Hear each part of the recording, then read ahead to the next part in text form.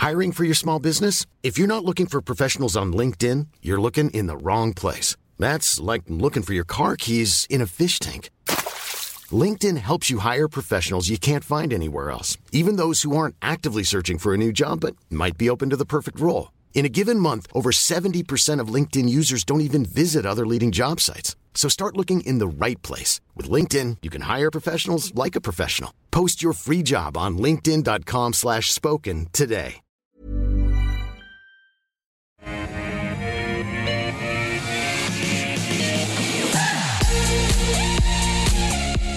Well, it's just gone midday here in Barangaroo Studios, and it's Friday the 15th. It's the last The Call for the week, and I'm really looking forward to it today because we've got two wonderful experts in to help answer all your questions. And before we get started, a big hello to all of those viewers joining us via Twitter and Facebook.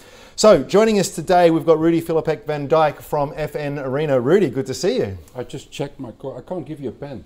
Yeah, I know. I was hoping I got away with flicking that off unexpectedly, but thanks for pointing that out. Happy to be here. Thank you, appreciate that. And we're joined in Canberra, I believe, Claude, live via Skype. Good to see you. Good to see both you guys, excited to be here. Yeah, always good to have you on, Claude from A Rich Life. Now guys, we always talk a bit about our stock of the day before we get to our viewer questions. And a little bit of apologies in advance to many of our viewers because this stock does come up a lot, and I know it is very divisive, but we felt we had to give it a bit of a run today. Afterpay, of course, is what I'm talking about. Very much a stock in focus. It's had an incredible run. Most recently, though, it's a little bit of an odd one. We had a competitor over in the US, a firm debut on the exchange, and it pretty much doubled, and that's made people think that Afterpay is more valuable. Riddle me that one, Rudi. How does that work? Hands up who doesn't own shares in the company. Yeah, I wish I did, yes. I gotta say. I don't feel too bad about it. I mean, I have that particular gene that if everyone is doing their thing and making money, I don't feel all of a sudden I've been left out or anything. I wish I did. I have stocks like REA Group and Zero, which have equally done well. That's true. And so I don't feel bad at all. But who was it who said there's nothing worse in this life than watching your neighbour get rich? Ah, yes. That's I forget who said it, but it's very nature, true. The human nature. Yeah. I mean, you have to get on board. Listen, I'm going to start off with the obvious. I mean, the pandemic has completely transformed that sector and that company into something completely new, essentially. Yep. And you have to feel, just as a sidestep, you have to feel for all those value investors that were short the stock and have been short for quite a while. I remain a big fan of saying that most investors should never go short. And that includes most of the professionals, because if they're really honest about it, most of those short positions basically cost investors money. I mean, it's as simple as that. With shorting, being too early is the same as being wrong, I suppose. Exactly. And the fact that if you don't like a stock, it doesn't mean that you have to go short. You just stay away from it. Yeah. Simple. Yeah. Now, coming back to Afterpay, there is a lot of fluff in that share price. There's a lot of hot money, whatever you want to call it. The US has stocks like Tesla, there is Bitcoin elsewhere, and in Australia we have the BNPL sector and Afterpay in particular. And it seems like every other week there's a new one listing as well, doesn't it? Exactly. The difficulty is, and this is practically impossible to do, is to distinguish what is fluff, what is hot money, what is pure sentiment, and what is fundamentally driven. A simple observation here is that of all the brokers that I know of that cover this stock, there's only one that currently has a share price target which is above the share price. That's Morgan Stanley at 136. So there's still some upside left if Morgan Stanley's projections are being reflected in the share price. Having said so, the share market is going through a sideways channel at the moment, and that's driven by rising bond yields in the US. If the US bond market rallies further, we will get a correction in the share market. That's a given. The share price that has a lot of fluff in it, like Afterpay, will fall by more than most other stocks. That's the risk you have here. I don't want to take up all the time on Afterpay, but to go right to the core, if you own it, you might as well stay the course because you probably are there for the momentum. But that's the best, I think, that could be said here. And you have to hold it with an iron stomach because there will be times, and I think those times will come sooner than later. We had it in March of last year. It was below $9 a share after an incredible run at the time. Yes, and how scary was that? And I think we won't go back to $9 or whatever, but volatility will kick in at some point. I think that's not too far off from here. Yes, and that's inevitable to happen at some stage. We made the point on the show yesterday. Even the very, very best companies, the best stock performers, always have a bumpy ride. Yeah. Most of them spend most of their time below a recent or previous high. And the drawdowns can be massive. Yes. So don't think that just because you've picked the best stock in the world that you're not going to experience volatility. And the reason why that is it's called humans. Yes. The share price goes up. More and more humans climb on board. Yep. And when the share price no longer goes up, then they fall off the ship. I mean, or they jump off, and then that's human nature, and that's how it goes. Well, let's see what Claude thinks. Now, Claude, I guess this is one that is very difficult because on one hand, this is a new phenomena on planet Earth, this as a category, and it's one that I think most people will agree is here to stay. And it's a very large market, and the companies that manage to sort of dominate that in the future will be insanely profitable. And so you can actually see that it makes sense. Price to sale of 70 seems a little bit crazy. But we've seen that these types of companies that end up dominating a very fast and ultimately very large market can do very well. But that's the question, right? If it isn't one of the leaders in 5-10 years' time, then there's a lot of perfection priced into it. Yeah, well, that's right. I think you've done a good job in sort of outlining, I guess, like the bull case at these prices. I mean, the earnings are meaningless at this point. I think. It's not what the focus of the company is, but it's also not clear what long-term profitability will be in this kind of space. So you've got one point of view, which is basically to say, well, Afterpay is the leader in the space and likely to remain so. So as a result, whatever profits are available to the buy now, pay later sector, which is likely to be some, right? Because especially a big one like Afterpay, it's attracting buyers. So they will be able to tax that value somehow. For sure, but I think it's fair to argue that the most profitable one of the lot of them is likely to be Afterpay in the end, and that's why I would say of all of the buy now, pay later stocks, Afterpay is probably the one I would own if I have to own it. However, we should probably discount my views on this subject a little bit because I've not owned Afterpay, and in fact many years ago sold Touch Corp, which then merged into Afterpay. So have you done the sums on how much money you would have made if you'd not sold? Don't, by the way. Definitely, I can tell you off the top of my head, it's like a life-changing amount of money that I threw away there. That hurts. So yeah, I mean that's. I have to put that up front because I made a very big call on Touch Corp, which turned into Afterpay and got wrong about that. So.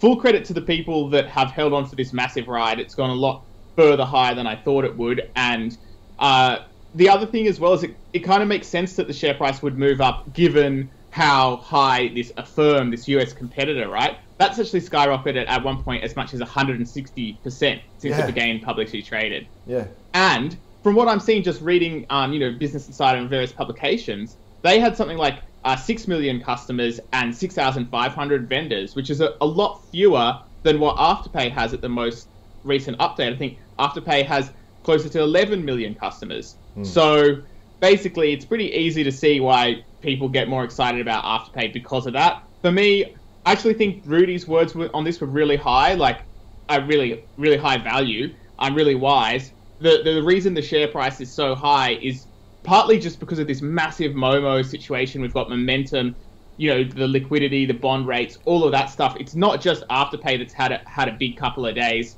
A lot of those high multiple stocks are doing well. And if we see that reverse a bit, I think Afterpay will, get hit pretty hard, even if the business keeps going really well. So wise words there from Rudi. And I'm going to have to, I think, follow him with what is essentially a hold recommendation. I don't want to go around telling people to sell Afterpay because basically, that's not been a good call in the past. I myself don't hold it though, and I wouldn't be buying at this price. Yeah, fair enough. It's such a fascinating space, but we do have other stocks to get to. Let's do that right now. Ray has written in Aurelia Metals is the stock that Ray is interested in. AMI is the code. Rudi, a gold and copper producer, but the key word here is producer. It actually does dig stuff out of the ground. It's actually got sales. Last year, it actually paid a dividend, so it certainly separates itself from many of the other players in that industry. Is it one that you would buy? It's still very small. And it does have a few other projects. It recently raised capital, and that's the reason why the share price is a little bit going sideways.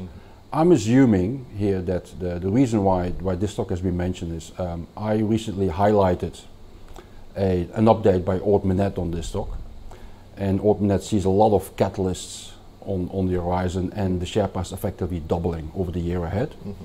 Big call, because other analysts who cover the stock are not necessarily that bullish, but in an environment where sentiment is definitely looking forward to a recovering economic picture and rising prices for commodities, that's definitely not impossible.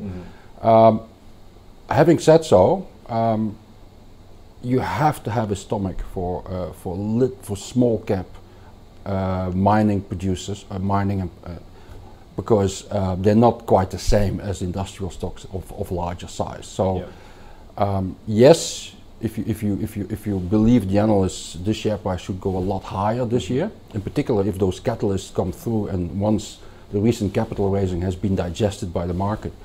But be careful, because volatility will kick in, and this story about global recovery and rising commodity prices is not going to run indefinitely either. Never does. And we're all going to find out in the course of this year how long exactly that's going to stay with us. Yeah, right? yeah.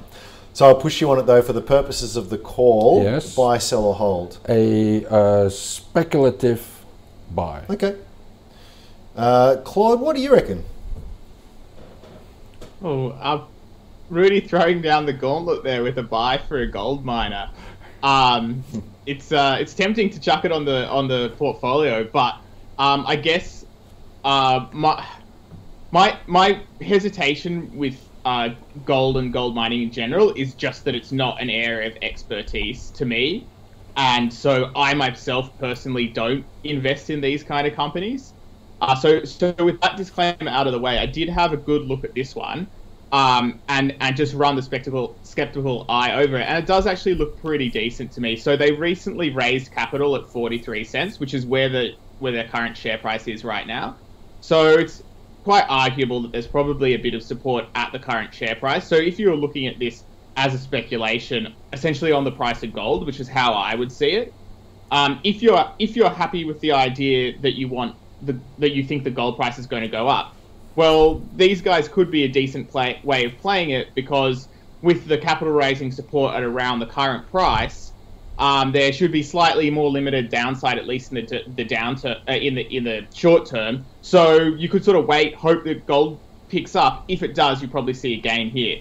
So it's a tough one for me to say buy, because I just wouldn't buy it myself. But I am sort of tempted to give it a speculative buy, just because. I know. Be careful, Claude. You got to put it in the portfolio. But it's on you too, Rudi. The only other stock Rudi and I added was Pro Medicus, which unfortunately someone else took out of the portfolio. So I thought we might get away without a mention of Pro Medicus today, but I was wrong. Definitely not. It's a pity that dropped out of the portfolio, hitting all-time highs today. So given that our track record's so good with double buys, I'm going to have to withhold it from Aurelia and just give it a hold, unfortunately. It does look good to me, but I just don't have the sort of confidence in... It's my failing, not a failing of the company. I just don't know enough about how to cross-check, how to analyze mines, the risks, the operational risks. That's why when I do gold, I tend to just do gold instruments rather than miners. Well, as Buffett is fond of saying, it doesn't matter how big your circle of competence is, but knowing where those boundaries lie is all important. And that's where I land on miners too. But one thing I would say, just to throw in a couple of cents here, and I'm not in any way implicating Ray for this, but anecdotally it seems when you speak to a lot of people in this space, there's two things. One, the share price is going up. And two, they have a first level sort of understanding of what drives the underlying commodity. And the people who do well in this space, and they are out there, they actually understand the state of the actual mining operations, what requirements are there, how much cash flow is potentially able to be generated, what CapEx requirements are. They read annual reports. They read the drilling assays. I mean, and that's, so my advice to anyone who's interested in this space is by all means do that. But go beyond just, the share price is going up and I heard at a barbecue the share price is going to double because everyone's buying gold or something like that. Understand the business. Okay, let's talk about something probably a little bit more interesting. Claude, I'll give you the first crack of this one. ARB Corporation.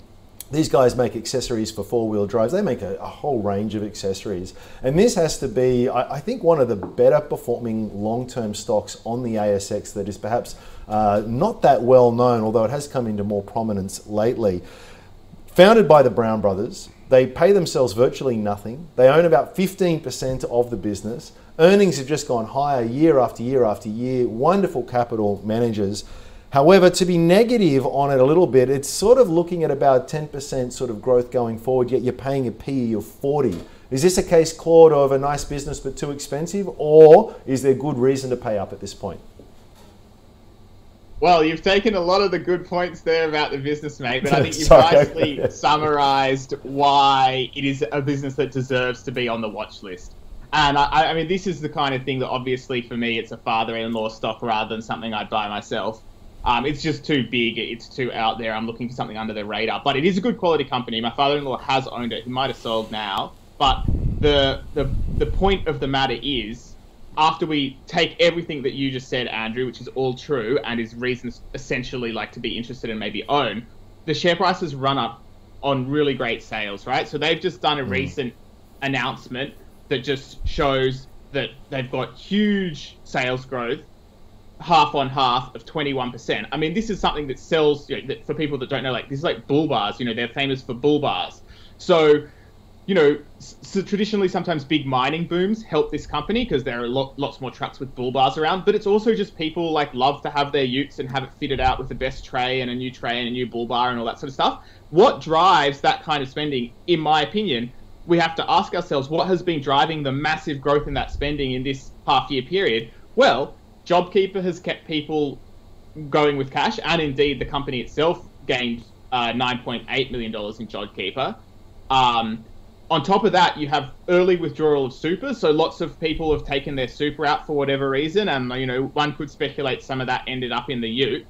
And then on top of that, for this whole pandemic period, no one's been able to really travel overseas at all, certainly not for a holiday, and even within Australia that's been severely limited. So somebody who might have had a few grand in the budget for their family holiday, they might be driving somewhere nearby and spending way less.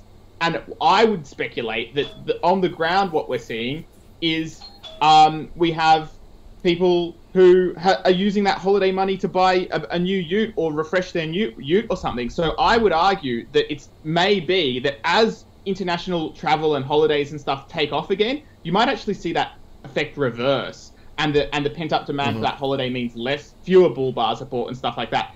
In that case, we've got a situation where, based on the most recent half, they're maybe on 25 times earnings, which is not too bad, assuming they can repeat and sustain and grow from here. But the downside risk is if they just can't, because they've had such a free kick because of the situation that we've been in. And that's why I would be wary of it. So, yeah, so for me, it's even probably closer to a sell almost, but I don't want to put a sell necessarily on what I do think is a high quality business and therefore a reasonable long-term holding. So yeah, sort of hold or sell for me. Hold, leaning towards a sell. Geez, guys, we're going to struggle here. We're up to number 2. I'll keep it short. Just to put that out there. What do you reckon, Rudi? I'll make it very quickly. Those who are familiar with my research might know I'm very much focused on quality of stocks. Yep. This is one of the quality stocks on the share market. No two questions about it. Great. I owned it for quite a while. In the pandemic, I decided to sell it because I thought that recovery is not going to come that quickly. Well, that was wrong in hindsight. And this is a stock that usually traded in the high teens, maybe early 20s. It's now moved to the early 30s in share price, so it definitely has gone to a new level. The big question mark here is how sustainable is the boost that they are experiencing. On top of everything that Claude just said, the Thai baht is important because they've moved their facility to Thailand and are producing from there. So there's a currency impact there. And they are moving, they have moved into the United States. And yes, they are linked to car sales, but it's a particular type of car in that segment. And that, of course, at the moment, it's just thriving, it's booming. The sustainability is a big question mark here. I would, on top of everything that Claude and yourself have said about ARB and myself, because I would love to have this stock in my portfolio for the longer term. But the big risk here is that if it proves not sustainable, that the share price will reset back to the maybe mid-20s, early 20s in share price. That's quite a lot from where it is right now. So I wouldn't chase it here. I'm almost inclined to say the same thing as Claude. Okay, it's such a high quality company. It's a shame to say it's a sell, but I would say it's an avoid at this level. Yes. No, that makes sense. Let's, Rudi, you're first off the rank on this one. This is Urbanize, sent in by James. Strata Management. We've actually had a comment on Twitter from Reese saying that he smells a buy here. Really? Is it a buy for you? I have a suspicion that we will hear the bull story from Claude. That's why I let you go first. So I'm going to do the other one. They always say buy low, sell high. The question mark you have to ask: can the share price be too low? The answer is yes, it can.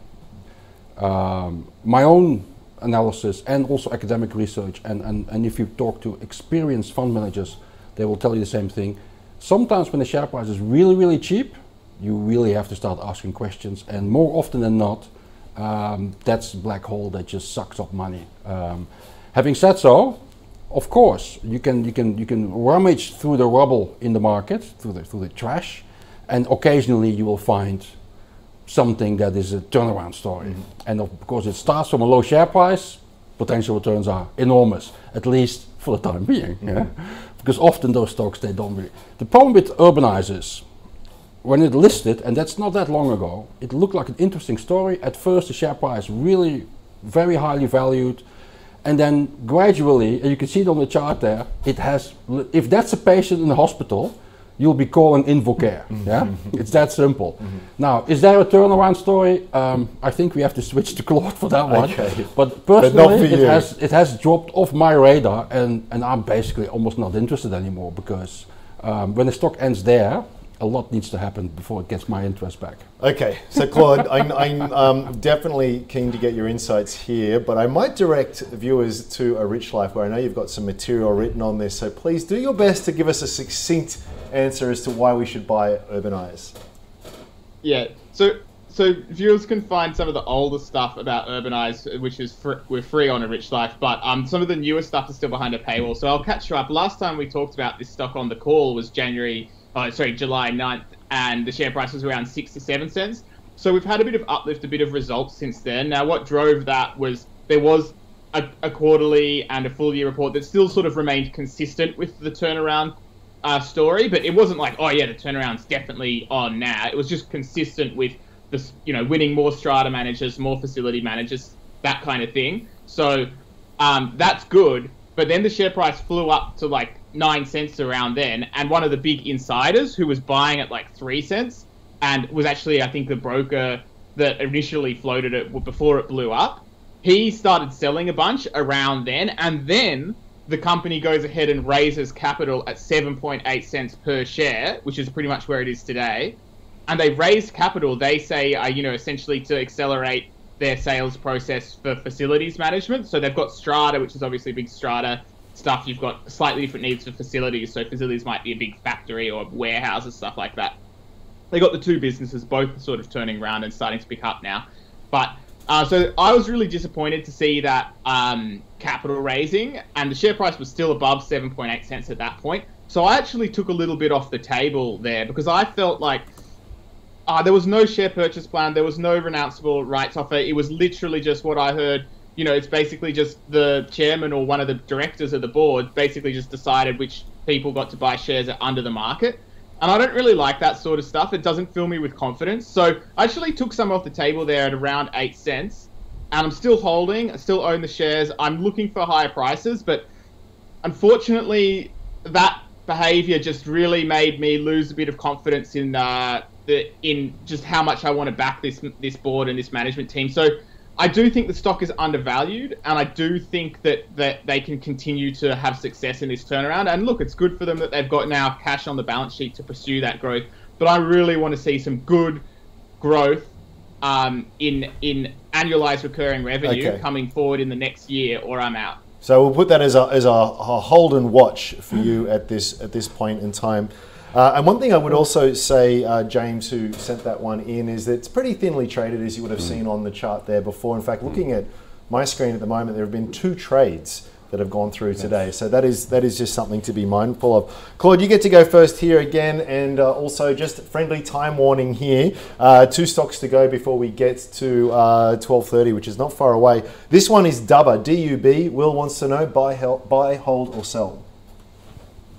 Well, in this kind of bull market, it's hard to put a sell on anything, but just in terms of just generally, like I feel like this one's probably just a sell for me. It's trading at around $400 million market cap. The last quarterly update from memory was less than 20 million in annualized recurring revenue, so it's on about 20x recurring revenue, and I think ARR was only up 12%, and basically revenue is tiny.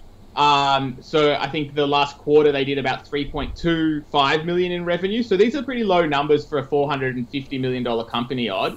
And what's more, the company recently raised capital at $1.10, I think it was, and it's trading like well above that right now. So, sorry, it was $1.25 at raised capital. Oh no, so it was $1.10, yep. And it was $1.10, and you can see it's bounced up strongly since then.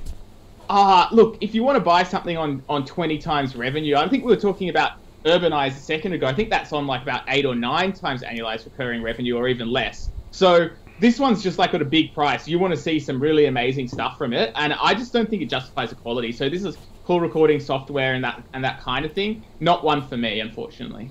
Yeah, Claude makes some interesting points there in valuations. Just devil's advocate though here, Rudi, and I don't own shares on it, but I'm assuming the bulls would say yes, that is a lofty multiple. But back in 2018, their sales were 1.5 million. Now they're 10 million. 2 years later. To be fair, there is quite a bit of dilution in that as well. But also that's the point I was trying to make earlier. One stock is trading on low multiples because it has delivered nothing for shareholders over such a long time, and it has disappointment after disappointment. That's how you get on a single-digit multiple. The other one is actually, it's a small company, but it actually is growing, and it's obviously in the sexy sector. I mean, it's the cloud, it's telecommunication. For me, it's too small, and the usual warning, which has to be repeated with those small cap stocks, is be careful for when the trend reverses. Can go very quickly. It's all about momentum when it comes to that small part of the market. So I wouldn't even, at this level, I wouldn't even put a speculative buy on it. I would go a speculative hold maybe. But you have to be careful because again, if risk appetite retreats from the market, these stocks can get a real clobbering, and they will fall by multiples of what the rest of the market does. So for me, it's too small. It's yet unproven, the business model, and the share price is by no means somewhere in cheap territory. Well, just to your point, they're looking at the chart. There's the scale on the y-axis is what you've got to look at. Even ignoring COVID, there was points there where, well, there's the 5-year, which illustrates the point even more. That over a period in which sales have gone incredibly well, you have very big drawdowns and then very big rallies up again. So it does require an iron constitution. Rudi, first crack at this one. Split it, SPT. We're back to buy now, pay later again. Alex wants to know, is perhaps this one worth having a look at? I'm not sure about that business model, and to be honest, I'm definitely not an expert in that sector. But in general terms, and that's what Claude said earlier, I'm a big fan of buying the leader in any market, because over a longer time of period, you will find that the leaders outperform the rest. I mean, very simple example, if you take a 20, 30 or 15-year view on the banks, Commonwealth Bank outperforms all of them, right? And there's always the more expensive one, and it doesn't make sense, right? In terms of this one, same in broad terms, the same observation. there would be a lot of hot money in this one. I don't know, given the competition. I mean, of course, it has an agreement with Google in Japan. We don't know yet. They don't even know yet whether that's going to continue past the next 12 months or what exactly it's going to bring in. Market definitely like the news, though. Well, always. Of course, it's a sexy sector at the moment. It just shows you that sentiment is very hot. I would say if you allocate something, do it with a small part of your portfolio. Bring your iron stomach with you, because volatility will kick in at some point. But I wouldn't recommend anyone as a long-term investment or anything at this stage. You have to manage risk on the long term. In the short term, you can take it. In the long term, you have to manage it. All right. Hey, Claude, what do you think? Well, I really, in researching this, tried to find some sort of rational bull case for why you would hold this stock long term, and I can't. Essentially, I guess it comes down to a question of whether you think that the big guys in buy now, pay later end up taking the lion's share of the profit, which I definitely think is absolutely the case. But even then, even if you say, all right, maybe the top three, like how many different buy now, pay laters will merchants have? They can definitely have a few. I've seen heaps of checkouts with 4 or 5, right? But how many people are actually going to be using the 5th rank Split It? And if they are using Split It, then does that mean they also have buy now, pay later accounts with 4 other providers and are therefore the worst credit risk? These guys are tiny. Like there is, in my opinion, 0% chance these guys will ever be one of the big players, i.e. being able to have like proper scale. So how are they going to compete with the ones with scale? I had to read their update about 7 times to see. I couldn't believe it. The merchant sales volume grew strongly to 70 million. Well, we're looking, at Afterpay that did in merchant sales 1 billion of sales just in the US alone in 1 month. So the scale is just, the difference in scale between Split It and Afterpay is just massive, massive. So I think there's quite a potential that a lot of people think, all right, Afterpay's on this many times merchant sales, so Split It should be on at least, some similar number or something. I don't know what kind of analysis is leading to people buy shares in this company, because I can't find any rational reason to buy it. All right. Other than, the stock's going to play up and somebody put in a Facebook group that it's cool or whatever. Well, I think we can both agree that is not a reason to buy a stock. Maybe a small comment to throw in here. Afterpay has a network effect. These guys work off a credit card, which is, and if you take into the consideration that Afterpay is eating into credit cards, then these guys obviously would be on the losing side in a broad term. Right? Apart from the fact that they are tiny. Yeah. Okay, some interesting comments there. We are halfway through the show, so let's do a very quick recap. We started off with buy now, pay later with the big gorilla in the room with Afterpay. None of our experts bold enough to slap a sell on that, because I think we've all learned the hard way what happens when you bet against Afterpay.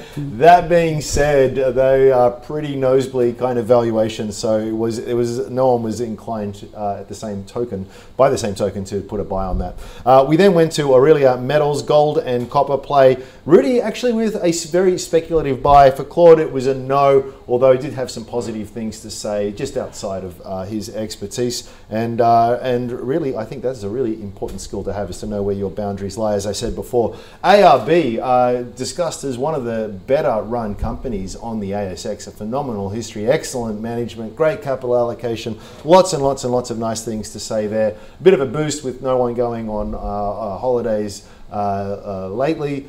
But you are paying up for it, so neither of the gents were prepared to say you should sell it, but by the same token, again, it's not a buy at this point. Urbanized. Now, this was an interesting one. This is very much a tiny company. It had very great ambition when it first floated. Things did not go that well. Claude's made a pretty good case for a turnaround there, and there is some argument to be made that things are cheap enough. Rudi, on the other hand, saying that sometimes things are cheap for a very good reason. So hopefully a few things there to consider. We then spoke about Dubber, cloud-based call recording software. Actually, sales here have gone through the roof, absolutely exploding, although the company in managing that sales growth has really ramped up its costs at the same time. So still unprofitable. You are paying a hefty multiple for it. So it was no from both of those gents, and Rudi adding the comment that it was just too small for him as a general rule. And then we ended up with Split It. if you are going to go into the buy now, pay later space, the gent's really saying that you really want to back the big guys here. Network effects matter, and when you're a small player, well, it's just harder to get that.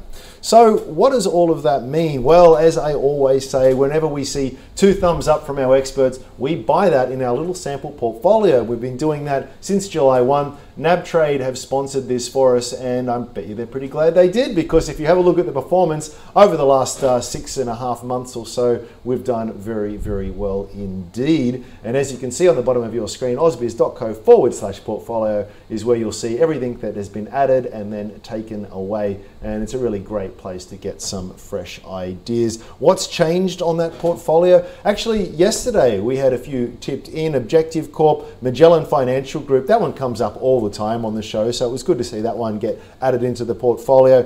Big Tin Can also added in. Nick Scali, A2 Milk, and as I said, you can check out the website to see all the other moves.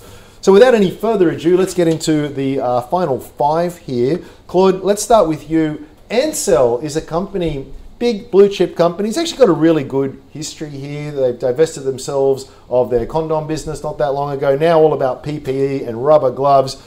The earnings per share growth in the last few years at least, has been very strong, although it has been a little bit bumpy. They have had their wobbles in the past. At a PE of 18 and a yield of 2.2%, does it get across the line for you? I think you're going to struggle to ever get a buy out of me for one of these mega caps, because I just don't see... I like to have like some good disagreement potentially about the stock, or alternatively, basically have something under the radar. So I won't get across the line for me, except in a special circumstance. But having said that, I do think Ansell is a good company. They've had like a couple of upgrades this year. So I mean, as you could probably guess, this was a really good first order buy in the sell-off, because it went down heaps in March last year. But actually, it's all of its protective equipment and stuff is something that's in high demand during a pandemic. And I think, if anything, this thing has served to highlight the importance of infection control, which is absolutely something that Ansell is part of. They've had, I think it's a reasonable price.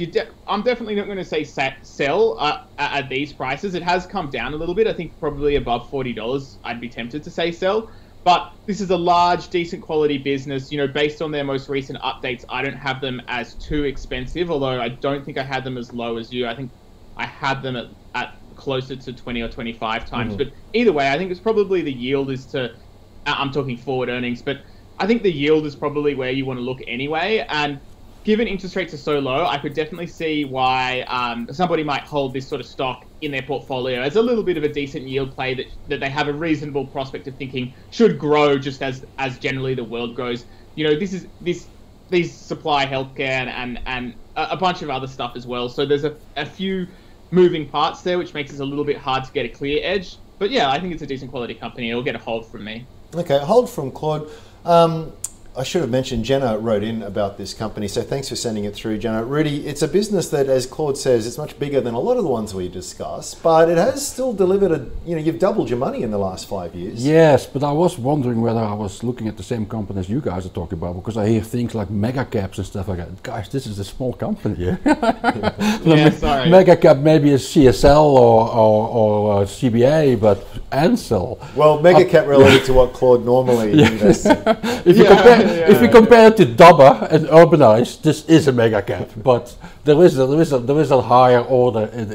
Listen, I like it. To me, it's in the same category as an ARB Corp. I always put in the same basket as a M-Corp. This is one of the few truly international companies we have in Australia, but because it's not that large in size, it can have very volatile periods. I mean, things like currencies, like input, because there's a lot of commodities involved, chemicals. Yes. For the producing of plastics, latex, essentially. And also, if anyone wonders, whatever happened to Pacific Dunlop, once upon a time, one of the majestic conglomerates that the Australian corporate history has generated. This is the remainder. Yes. This is the last part that still remains with us. Anyway, long story short, I think it's an excellent long-term buy. The reason why the share price went up previously is that they are one of the main beneficiaries of what is happening around the world. All people put this in the healthcare sector, and it's only half of their businesses. What people have to realize is the gloves you buy in the supermarket could be produced by Ansell. The more expensive ones are. And it goes as far as people working on an oil rig and having protective equipment, which is also produced by Ansell. So there's a whole wide range here. And excellent business. They have been punished in recent times because they were a beneficiary previously, and people are now questioning how much of that is sustainable. I actually think that the world literally has changed. This pandemic is not, well, it may not be around us in the same extent that it was last year, but it's not going to go away anyway. So I think this has an excellent future, and I'm actually a shareholder, so I'm biased in this one. Okay. But I bought it on the pullback, and I think with a long-term view, that's not a bad thing to do. Yes, I agree with you there. I think that, in fact, if you are a long-term investor and there's nothing fundamentally wrong with the business, big falls in share prices are pretty good. Exactly. I mean, that's what you want to see, right? Everyone loves a sale. Let's talk about another big business. Maybe let's call this one a mega cap too, will we, Claude? This one's Brambles. I shouldn't have said that about Ansell. Rudy's exactly right about it anyway. Sorry, mate. We're not going to let that one go. Rudi, I'll go with you on this one first, though. Brambles, this is another interesting company. Been around for forever and a day. Yes. Trish has written in. For those that don't know, this is logistics. This is essentially pallets, and you'll see them everywhere. Yes. So if you are a business that is shipping things around, you're probably using a Brambles pallet, at least in Australia. In fact, in a lot of parts of the world. That being said, Rudi, it's been an uninspiring performance for a few years. Definitely. I mean, this. When I came to Australia, they actually had a problem that they lost a lot of pallets. They couldn't find them. I remember that. These days, they actually have chips in them, and there's much easier for them to look at. But anyway, there is. You're right. There is a disconnect here. Brambles see themselves as a logistics company. But in practice, they've had to divest a lot of businesses, and some of the ventures they went into didn't really work out. The only thing that's working for them is pallets, and then not always. I agree with you. It's probably, to a large extent, an image thing. This is regarded as one of the defensive quality business on the stock exchange, but in recent 5 years or so, it hasn't really done anything. It looks really cheap here. Those analysts who are covering the stock believe that their move into Asia increasingly will ultimately start generating returns for shareholders, but you probably have to be patient still. And in the meantime, again, this probably belongs in the same basket as Ansell and Emcor. And I know this one is cheaper, but on a relative basis, I still think in the short term you get better returns out of Ansell and Emcor, to be honest. Okay, this one really has to turn around, and I would say a hold with patience. With Claude, this one for me, I haven't looked at it closely for a while, but it strikes me as a business that's actually one of these big businesses that has a wonderful business, but shareholders have been damaged by poor capital allocation decisions from management in the past. So you have to believe that those errors of judgment are not going to be repeated. Do you think they can do it? Well, you know that I'm not one that's particularly big on second chances for management, basically, because you can find someone who's still on their first chance to back. But at the same time, I do agree that this business has a competitive advantage based on its distribution network. So it's extremely difficult for somebody to, go and set up that pallet business with pallets all over the world. It costs a fortune, and the returns probably wouldn't be high enough, and then you'd just be in this sort of cutthroat competition anyway with Brambles that would be trying to, lower their prices to put you out of business. So they have an old school competitive moat, and I don't see that moat going away. Obviously, the potential of maximizing this moat is extremely high if the company just spends its money completely leaning into that area where it has competitive advantage, just relentless reducing costs, buying back their own shares, which they are doing, and paying dividends, rather than trying to allocate capital into different growth initiatives. But I think that the problem is boards always want growth. They're always like incentivizing management with growth. Okay, for understandable reasons, people want growth. That's how they become rich as managers. But the reality is probably the best thing that these guys could do would just be solidly buy back their own shares and reinvest in making sure that they have the highest possible margins. And as a result, that option still exists. You know, it'd be a brilliant dividend stock if that was the absolute focus, and we could be confident of that. But still, you know, it's going to get a hold for me just because it still does have that ability, and that's a cool part of its business. Obviously, not one I'm buying myself, but a decent business there. Probably can find better stuff though. Okay, cool. Let's have a power round here. We're going to go through 3 stocks. We're going to do it super quickly here, but let's get to the core of the message for each of these. Andre Claude has written in my deal. This is really new to the boards, but you know, there's something nice about marketplace businesses. Is this one that deserves your dollar?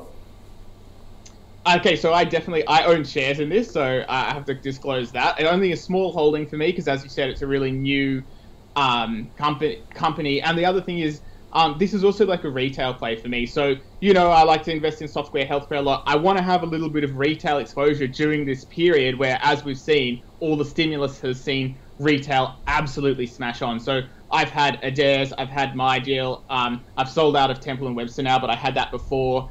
And My Deal and Adairs are the ones that I still have, although basically I'm looking for the retail-driven uplift from this pandemic, but we don't know how long that's going to last now. So My Deal is interesting. It is a drop shipper. It's sort of like a marketplace that allows other people to sell their goods on My Deal. They can improve margins by sort of having more and more of their own products and stuff over time, that kind of thing. It's really early days. We don't know anything about it, really, because it's only been listed a short time. I own shares just so I keep a good eye on it, and I see, and if it does actually start to do really well, then I hope to be one of the first people to notice that.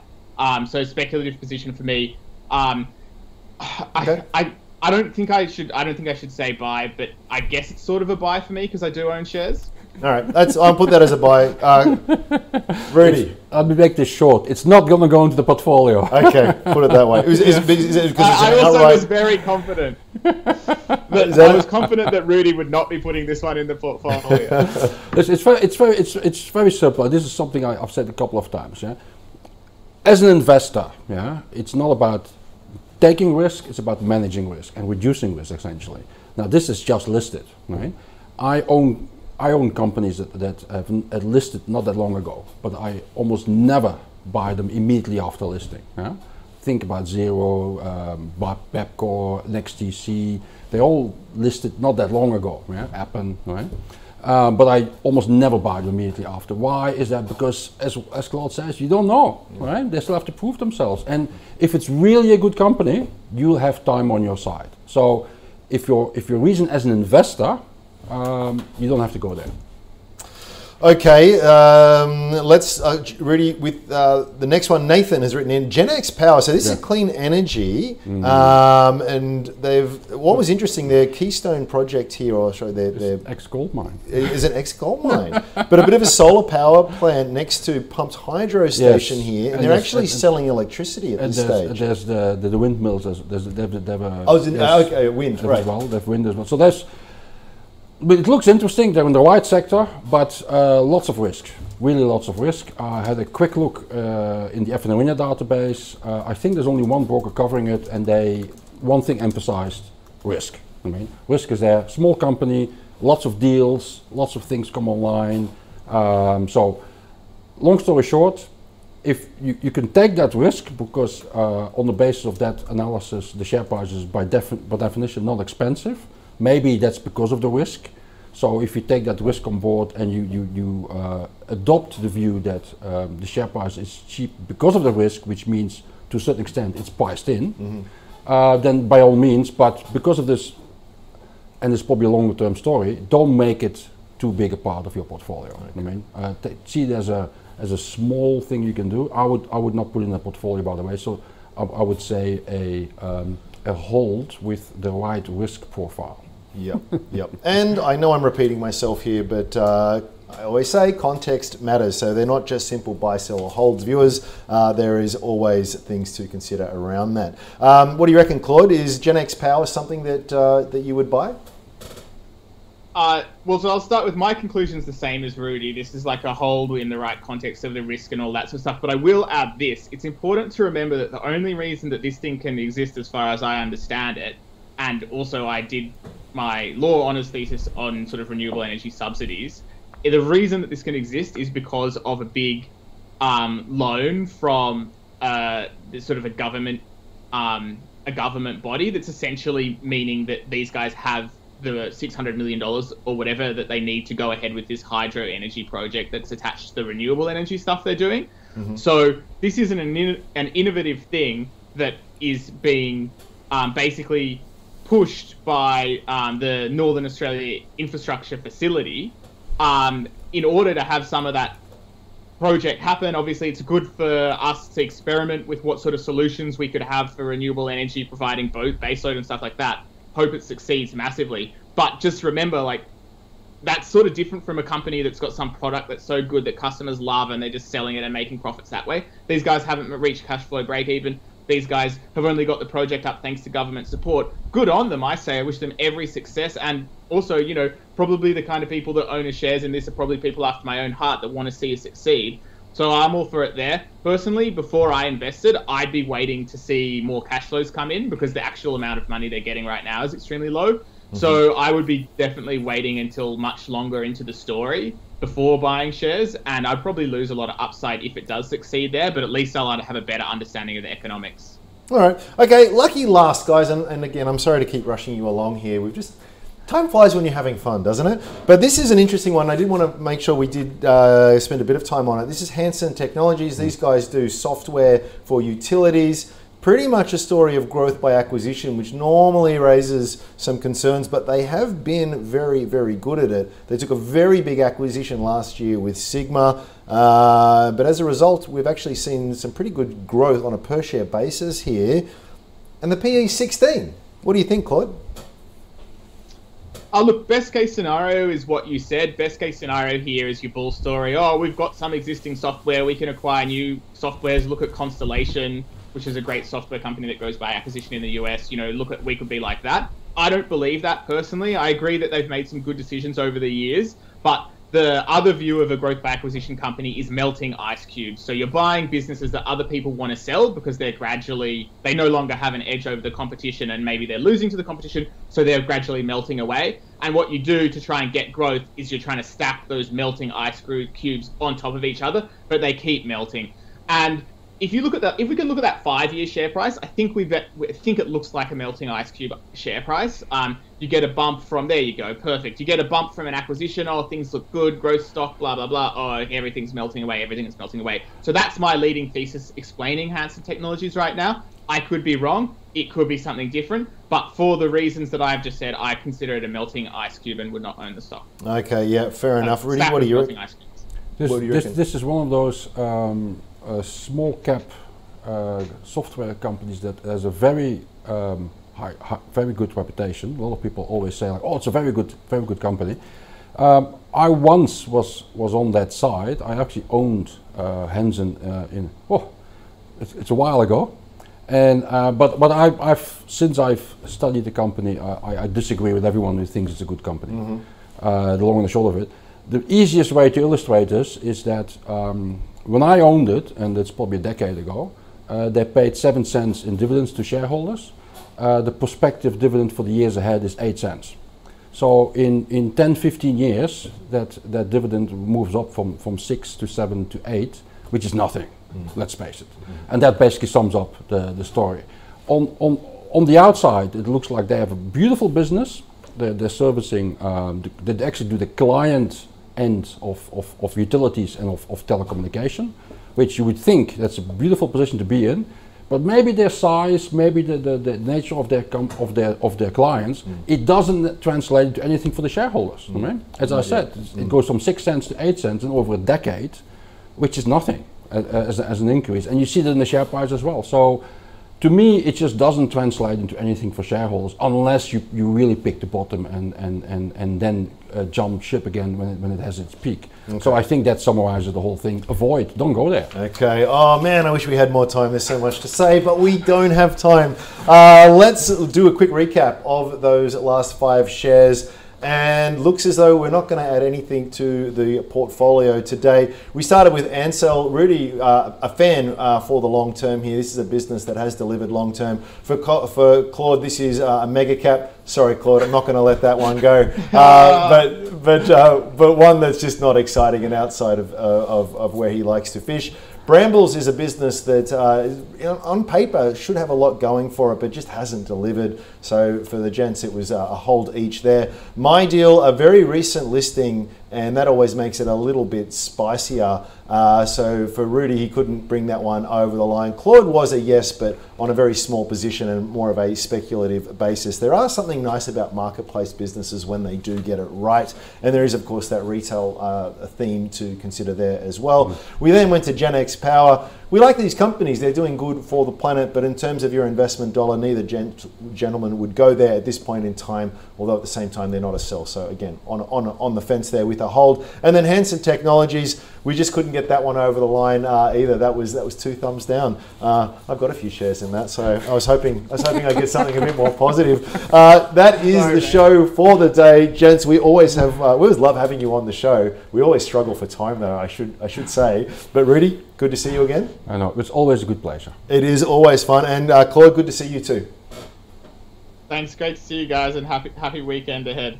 And make sure you support our guests as well. Go check out FN Arena and also A Rich Life. Lots and lots of great content there.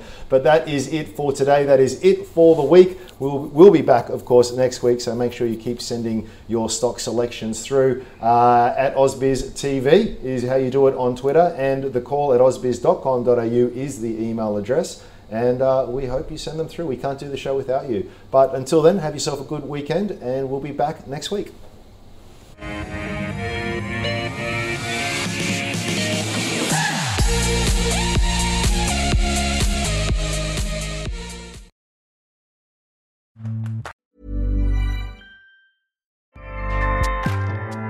Acast powers the world's best podcasts. Here's a show that we recommend.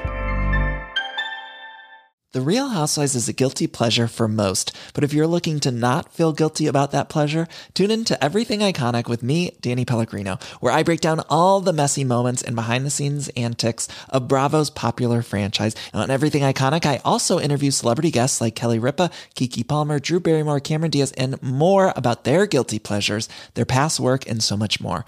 So if you're pop culture obsessed and find yourself watching way too much reality TV like me, tune into Everything Iconic with Danny Pellegrino, wherever you listen to podcasts. Acast helps creators launch, grow, and monetize their podcasts everywhere. Acast.com.